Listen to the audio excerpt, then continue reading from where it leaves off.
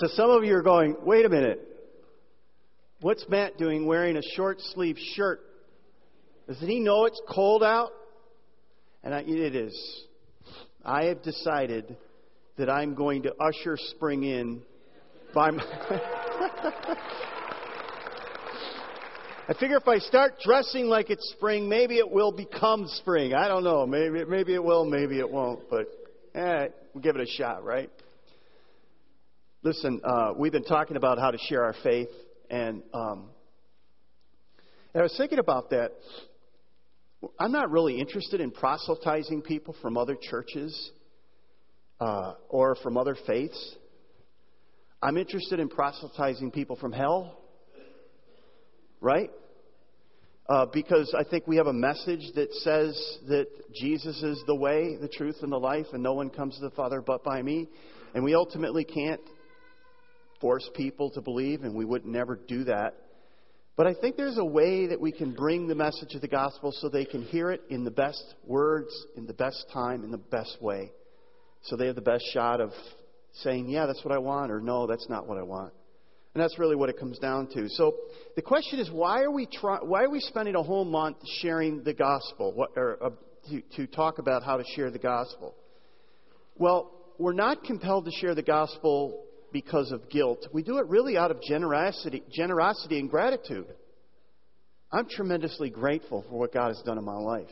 And I want other people to have that opportunity. Like I said, it's like one beggar who was starving, who was looking for bread. And I found bread, and I just want other people who seem to be starving to know where they can find bread. That's it. We're free from fear of rejection because we know that we've already been accepted by the one who matters the most, the one who created the heavens and the earth, the one who created us in His image, the one who has a plan and a purpose for our life. So we know that the one who created us and has a plan for us has accepted us because of what Christ has done, so we don't have to worry about rejection, because the most important person in the universe will never reject us. We're continually humbled because we realize that it was by grace that we were rescued. We didn't do anything to earn it, deserve it, so we can't go out haughty or like we have it all figured out and we're perfect people, because we're not. We know we're broken people. We know that God is working on us, healing us and helping us and growing us. So we can't go out with an attitude like we have it all figured out. We go out gently, but we go out bold, because we know that it's not up to us to convert anyone. Only God can turn a heart, right? So those are some of the things that we're trying to talk about this month. So today, what I want to do is I want to talk about where I think we get distracted sometimes. Sometimes I think believers get distracted on side issues. For instance, you see somebody who's living their life hard. They're destroying their life. They're doing things that are destructive. They're not healthy. They're not helpful. And it's causing all sorts of problems. And you look at them and you go, man, they just got to stop doing drugs, or they got to stop this, or they got to stop this. And you get so focused on that, you don't realize that's not really the biggest problem they have. So it's easy to get distracted or focused on things. But before anything can really change in a person's life, they need Jesus. And that's really what we want to talk about, because until God turns a heart, nothing changes in a person's life. In other words, our biggest need, and the biggest need that anyone we talk to has, is they need Jesus. And until they come to Jesus, nothing really, real change, real long-standing change really isn't possible.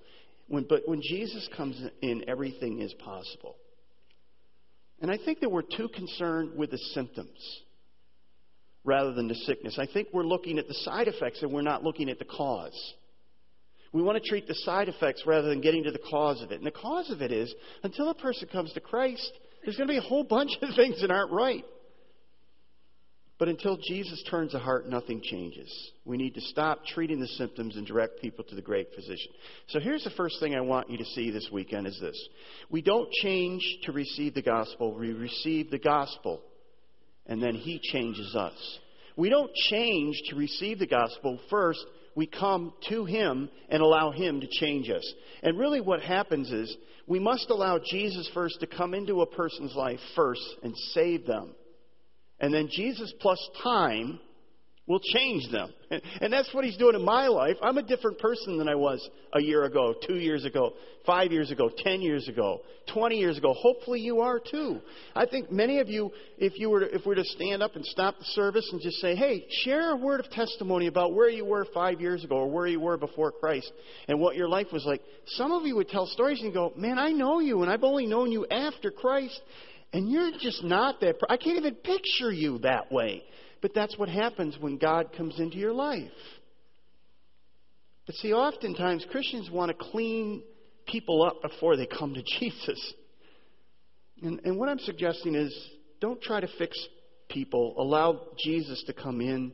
Allow them to come to Jesus with all their baggage, and He'll fix them. It's not your job to fix people. That's His job. So the rest of the time what I want to do is I want to talk about how does God change us? When we come to Jesus, we cross that line of faith and we say, Jesus, I want you in my life. How does God change us? What's that process look like? Well, the first thing we need to understand is the gospel isn't something that just saves us. It's the way God transforms us. And the gospel is not. Here's what I think happens to us.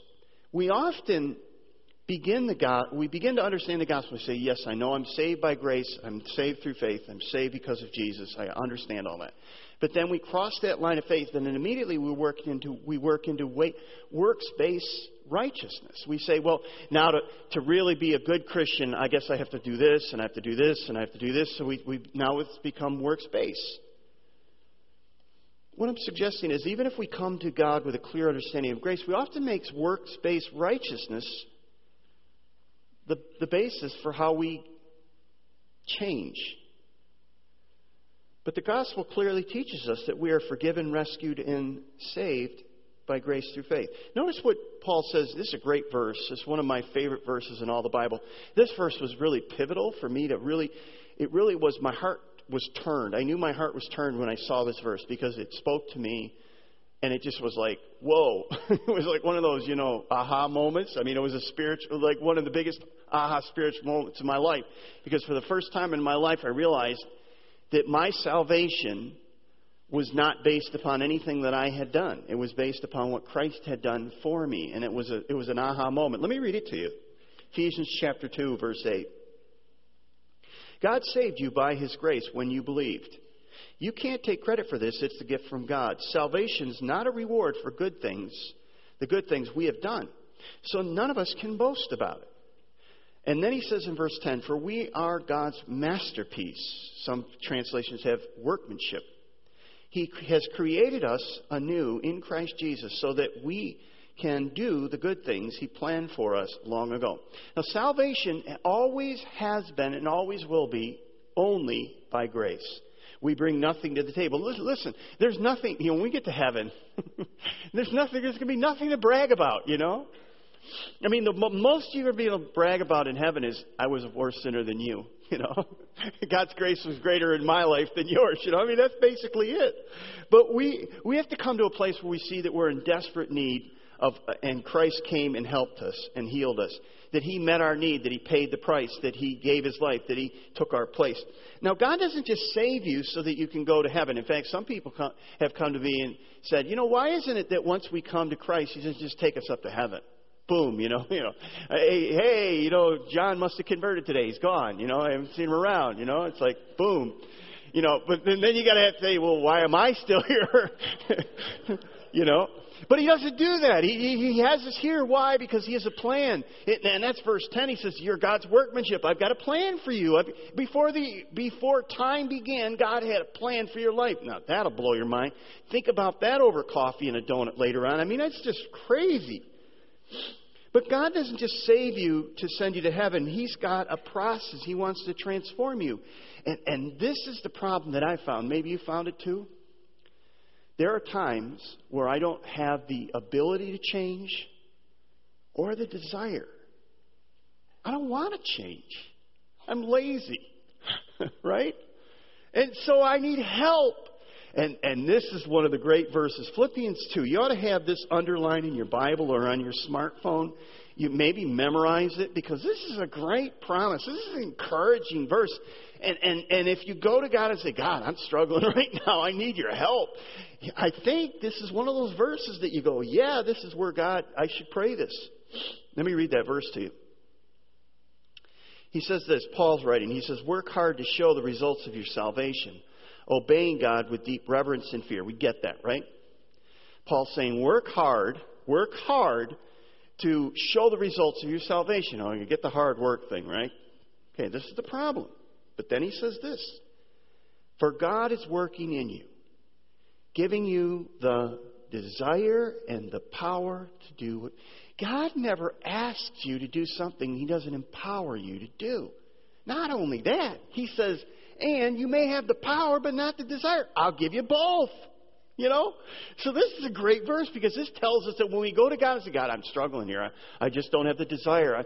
And by the way, what does that say? What does that say? That says that in the Christian life, it's perfectly normal to go through times where you don't desire. So what do? You go to God and you say, God, I've allowed the gospel to become a theory. I haven't allowed it to drip into my soul lately. I haven't been amazed by your grace lately. I haven't been stunned by your mercy. I haven't understood how much your forgiveness is. I haven't been motivated by how I've been set free. I haven't allowed that to drip into my soul. And so I don't really have a desire right now. I've gone cold here. And God will heat it up quick when you start going through that process. You see, we tend to forget that His grace operates in not only to save us, but to transform us. You see, He saves us, but He keeps us based upon what Christ has done on the cross. So here's what I'm suggesting. We often expect people who don't know Jesus to behave like people who know Jesus. And they don't. And we're surprised by that. We're saying, I don't know why they don't behave different. And it's like, well, it might be because they're not Christians yet. And I'm suggesting in all of this, don't worry about how a person behaves before Christ. Because before Christ, they have no desire and they have no power to live any other life than the life they're living. The Bible calls us slaves before Christ. The Bible says we're in darkness before Christ. Until the light comes, until the prison door has been opened up and we've been set free, why would we expect us to live any different than that? And I'm just suggesting that we ought to worry more about where a person's heart is than where their behavior is. Here's the second thing I want you to see. That we must see that the gospel not only saves us, it transforms us. And here's what he says. Notice what Paul says in 2 Corinthians 5:16, 17. He says, at one time we thought of Christ merely from a human point of view. How differently we know Him now. This means that anyone who belongs to Christ has become a new creature. The old life has gone away and a new life has begun. And this is similar to what Paul just said in Ephesians 2:10. He's basically saying, I have a plan for you. Become a new creature. There's something going on here. And probably one of the best ways to describe this, and we use this phrase around here a lot, is journey with Jesus. And a journey with Jesus is something that you go, okay, we're going to start this journey. Don't really know where it's going to go. Don't know the roads we're going to go up and down. Don't know kind of the ups, the pitfalls and all that. But we know this, that we're going with Jesus on this journey. And so that's what he's talking about, that we live out the implications of the gospel. See, the gospel isn't something that just saves our souls so that we can go to heaven. The whole Christian life, the whole process of transformation is understanding how the gospel applies to our day-to-day lives. As we begin this journey, as we go on this journey with Jesus, there's a transformational process that the gospel will do. And I'm going to show you how that plays out. Legalism really is all about following the rules. The best people, the people that excel in legalism, the ones that follow the rules the best. But God transforms us so that we begin to live out the implications of the gospel in our day-to-day life. And that's different than legalism. The problem is that we easily default to legalism. We begin the Christian life by grace, but then we default to legalism. We move to legalism. Now, let me give you an example, because I want you to be clear about what I'm talking about. it's very easy for us to begin the Christian life based upon grace, but then move towards a legalistic or a different view of the gospel. And what I'm suggesting is the gospel isn't something that just saves us. It's the process that God uses to transform us. The gospel isn't something basic, and now we move on to the bigger things. So we learn about eschatology and pneumatology and Christology and all these other things. No. The gospel is what it's all about. Now, here's the example. Let's apply the gospel to self-control. Okay? So let me read you a passage from Titus where he tells us that we ought to control ourselves, essentially is what he's saying. Titus chapter 2, verse 11. Let me read this passage, and we'll play this out, and you'll see what I mean. He says this, "The grace of God has been revealed, bringing salvation to all people. And we are instructed to turn from godless living and sinful pleasures." So Paul's saying to Titus, and he's saying to the church leaders and to us, he's saying, we're to turn from godless living and sinful pleasures. Okay, we get that. That's clear. We should live in this evil world with wisdom, righteousness, and devotion to God, while we look forward to the hope, to that wonderful day when the glory of the great God and Savior Jesus Christ will be revealed. He gave His life to us, to free us from every kind of sin, to cleanse us, and to make us His very own people, totally committed to His good deeds. Now, Paul's urging us to self-control, okay? But the question is, how are we to do that? Or why are we to do that? What's our motivation? How are we to do this in the day-to-day life? Because, have you ever come into church and you feel like, man, I just feel like there's more work for me to do here. I need to do this more, and I need to do this less, and I need to do this, and I need to do this less. And it's like, it just seems like, and we move into legalism, and the ones that are the superstars in the church are the ones that can do the things you need to do and don't do the things you shouldn't do. And that can turn into legalism really quick. But notice what Paul's saying. How often have you tried to say no to, and the question is, we're talking about sinful, self-control and not doing sinful things and doing the right things. But what motivates us to do that? For instance, he says, don't do ungodly things. So how do you say no to ungodly things when they come down your lane? When you're on this journey and this ungodly temptation or this event comes, how do you say no to it? Well, there's a number of ways we do it. Like, for instance, we say, no, I won't do this. I won't do it. Why? Because I'll look bad. I'll look bad if I do it. Now, what's that? That's self-esteem motivation, saying, I don't want to look bad, so I won't do it. Or you say, no, I won't do it because I'll be excluded from this social peer group that I want to be included in. So I'm going to live this way, and I'm going to live a certain lifestyle, and I'm going to make sure everybody within my peer group sees me living this. Now, I don't necessarily, and so that's the motivation I have. Or, no, I don't want to do it because if I want to live this way, and I don't want to do this because if I do this, then God's going to take away my wealth. He's going to take my happiness away, my health. He's going to punish me. So I won't do it because God's going to punish me, or I won't do it because I'll get kicked out of my peer group, or I won't do it because or you say, I won't do this because I will hate myself in the morning. Right? Have you ever done that? Have you ever said, some of you say, well, I wish I could say that before I did it, because I'm usually the one where in the morning I go, I wish I hadn't done that, or after the sin, I wish I hadn't done that. I didn't even think about that. But again, even that motivation, it's like, that's legalism. Paul is saying that we must allow the gospel to train and motivate us. We need to let the gospel argue. What do I mean by that? The gospel. We need to allow the gospel to sink and seep into our hearts. We need to realize how safe and secure we are in Christ, how we are loved and accepted we are in Christ. We need to see that our identity is not based upon what we do or what we don't do. Do you realize that God is not going to reject you because of anything you do or don't do if you know Jesus? Because Jesus took the punishment and the penalty, and you're His son and or daughter if you've trusted Him, and He loves you and He accepts you. And I often ask people, if I were to say to you, if you could see the face of God right now, would it have a face of a smile? Or would it have a face of anger? A lot of people have anger, and I'm going, I don't get that. Frankly, the anger, the wrath of God was poured upon Jesus. We just sang the song, right? And it's not poured upon us. And so we begin to bask in the gospel and say, Jesus got what I deserved. The grace that I don't deserve, I get. Mercies are new every day. He sent His only Son for me. Jesus willingly gave His life for me. I'm God's son. I'm God's daughter. He's preparing a place for me. And we begin to understand who we are. And so now we have a new motivation.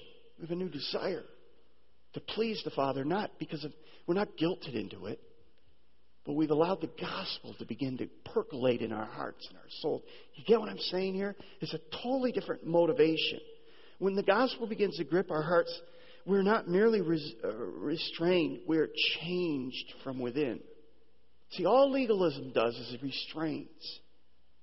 It doesn't change. But when the gospel gets into our hearts and it begins to change who we are and how we view ourselves, we start seeing the world in a different way.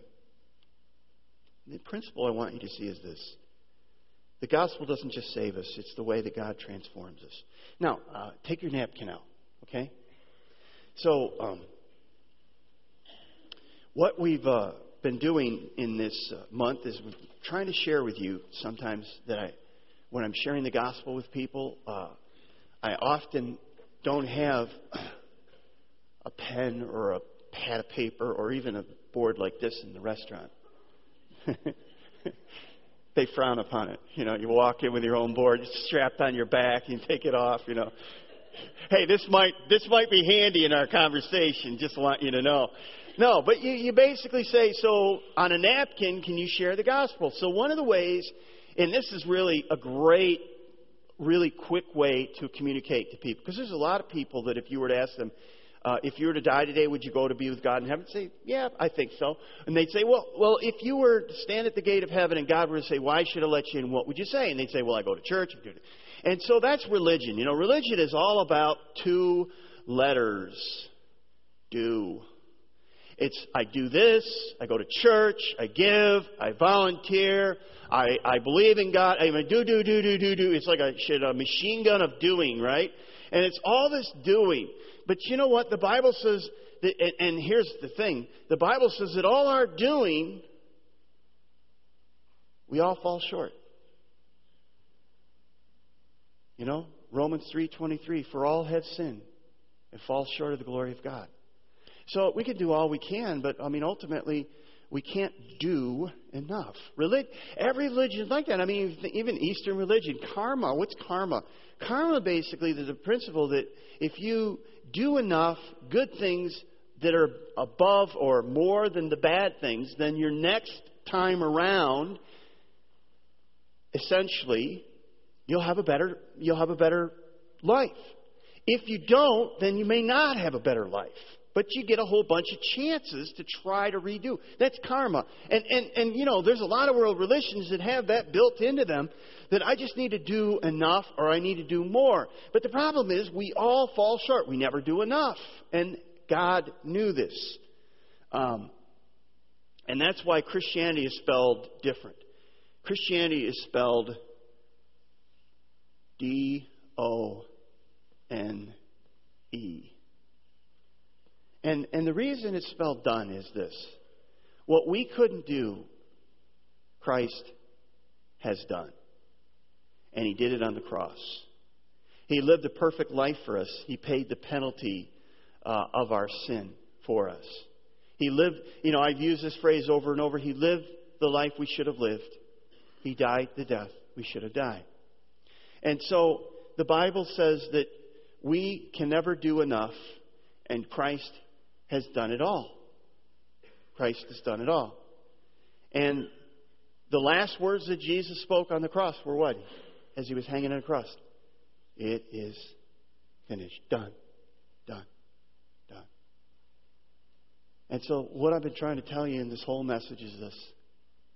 If you think you're going to please God by your efforts, and that doesn't mean you don't try and you don't work hard. But if you think that's the basis of what's going to make you right with God or keep you right with God, you don't understand the gospel. Because only heaven coming down to earth and Jesus climbing up on the cross could do enough. And Jesus said, "It is finished. It is done. The price is paid. I took your sin.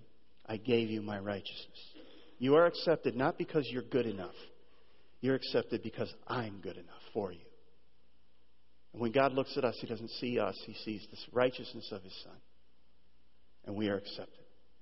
That is a really important message for people to hear. The Bible says in Romans 10, if you confess with your mouth that Jesus is Lord and believe in your heart that God raised Him from the dead, you will be saved.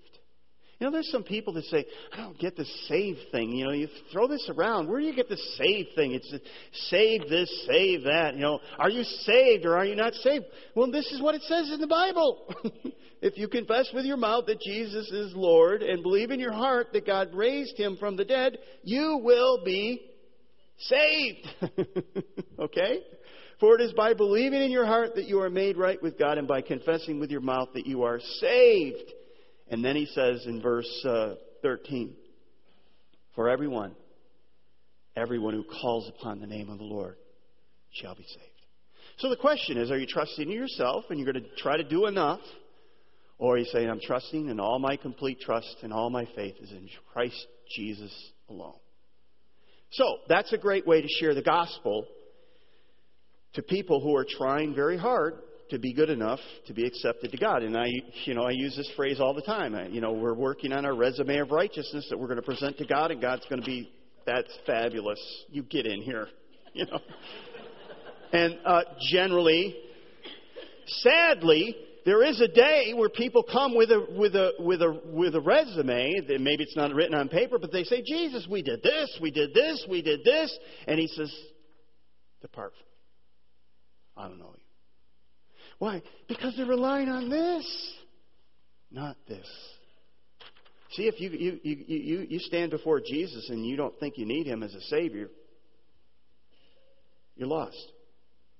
Now, I want to close really practical this series, and I want to close by just saying, how can you help a non-Christian take one step closer to Jesus? Let me just give you a couple of very basic principles, and I know you probably heard this, and for most of you this will be very redundant and not very helpful, but just bear with me if you would. Don't be a hypocrite, humble yourself. I think one of the greatest things that Christians do is they walk around as know-it-alls, proud and cocky, and I've got all the answers, and they never admit it when they blow it. They never admit it when they sin. They never ask for forgiveness. They walk around, and I think one of the things that the people need to see is they need to see Christians acting godly, humbly, like Jesus.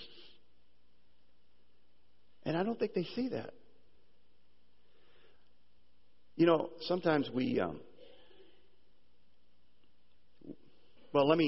Jesus' strongest words were against people who were acting hypocritically.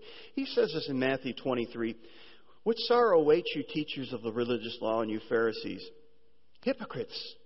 For you are like whitewashed tombs, beautiful on the outside, but filled on the inside with dead people's bones of all sorts of impurity." And then you say, well, Pastor, I'm not a Pharisee. I'm not a teacher of the law. This is referring to them. But listen to him describe this and say, if this has not been true of you in the past, outwardly you look like righteous people, but inwardly your hearts are filled with hypocrisy and lawlessness. Ouch.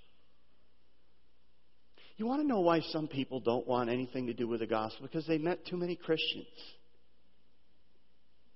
That's sad. Live out your faith authentically. Your actions carry weight. Humility is far more attractive than pride. When non-Christians see integrity, it's compelling. Secondly, don't stare at their behavior, look at their hearts. Just because you befriend people that you don't approve of their lifestyle or where they're going, doesn't mean that you are affirming their lifestyle or affirming their way of life. It just doesn't mean that. Some of you are the most judgmental Christians. You have zero Christian friends. And you say, I'm too good to... Some of you have an attitude... I don't know that. I'm saying, is it possible that some of you, have an attitude that you're too good to love them? And I think we've just forgotten how we've been rescued, where we were, our sorry state. See, I think when you understand and rehearse the gospel, you are affirming how low you were and how high you are and what God has done in your life. And we've forgotten that. And I think when we understand the implications of the gospel, we say, and you ask yourself, if I had never been rescued by Jesus, where would I be now? What would my life look like? We forget, folks. We forget. We get pretty judgmental. Say, well, I would never do that. You might do worse. Here's the last thing I want to stop judging non-Christians and start loving them. You know, very few people have been judged into life change. I mean, usually when you walk up to a person and say, I disapprove of your lifestyle, and you should repent of it immediately, if not sooner. And they go, oh boy, I've been waiting my whole life for somebody like you to come along. How do I trust Jesus? Do you know? Probably not going to happen. Paul says something, and this is interesting. Look at 1 Corinthians 5, verse 9. This is an amazing verse because I think we get this backwards. And I want to close with this passage. Here's what he says. He says, when I wrote to you before, I told you not to associate people who indulge in sexual sin. Okay? Now you say, there you go, Pastor. That's contrary to what you're just saying. You're just saying that you should be with people like that. That you shouldn't judge them. That you should try to love them. And you should try to live a life that is honoring to Christ in the midst of them and not be so judgmental and condemning them and looking at their heart and helping them take one step closer to Jesus. Paul just said, when I wrote you before, I told you not to associate with people who indulge in sexual sin, right? What do you say next? But I wasn't talking about unbelievers who not only indulge in sexual sin or are greedy or cheat people or worship idols. He said, I wasn't talking about people outside the church. People who don't know Jesus. That's not who I was talking about. And he says you would have to leave the world to avoid people like that. Some Christians want to. They want to have Christian communities where they never have to get near people like that because they're dirty, they're filthy, their lifestyles are awful. Paul never said to do that. He said you have to leave the world to do that. Some are, but he said this. He says, I meant that you're not to associate with anyone who claims to be a believer yet indulges in sexual sin or is greedy or worship idols or is abusive or is a drunkard or cheats people. Don't even eat with such people. And then he says this. It isn't my responsibility to judge outsiders. But it certainly is your responsibility to judge those inside the church who are sinning. God will judge those on the outside. What he's saying here is we get this backwards. We're all about judging people outside the church for their lifestyles and their addictions and all these things. And pointing fingers and saying how terrible they are. And he says, you know what? Don't judge the people outside the church. Judge the people that are in the church, that say they're followers of Christ, that say they love Jesus, but their lifestyles are contrary. See, if the minute you say, I'm a follower of Jesus Christ, but I don't agree and I'm not going to follow his word, Paul basically says you can't let that person ride. You need to challenge them. You need to call them to the carpet. He says, but if they don't know Jesus, that's not your job. We got it backwards.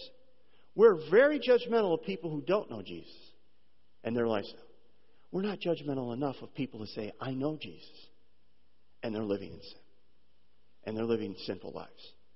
See, we don't have the integrity to go up to a person who says, I'm a follower of Jesus Christ, and say, hey, I just want to tell you, I know you, we have a relationship, and I'm seeing this going on. It's contrary to God's word. I want to walk with you through this. I want to help you with this. We don't have the integrity to do that. We kind of want to throw arrows at people outside the church and not challenge the people that say they're...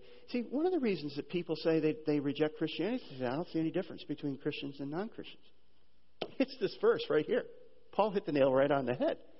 The problem is because we're jerks to the people who aren't followers of Christ, and we're not challenging those who are supposed to be followers of Christ to live lives of integrity. Paul says basically, the ones you need to challenge are the ones that are in the church who aren't saying one thing and living another. It's different.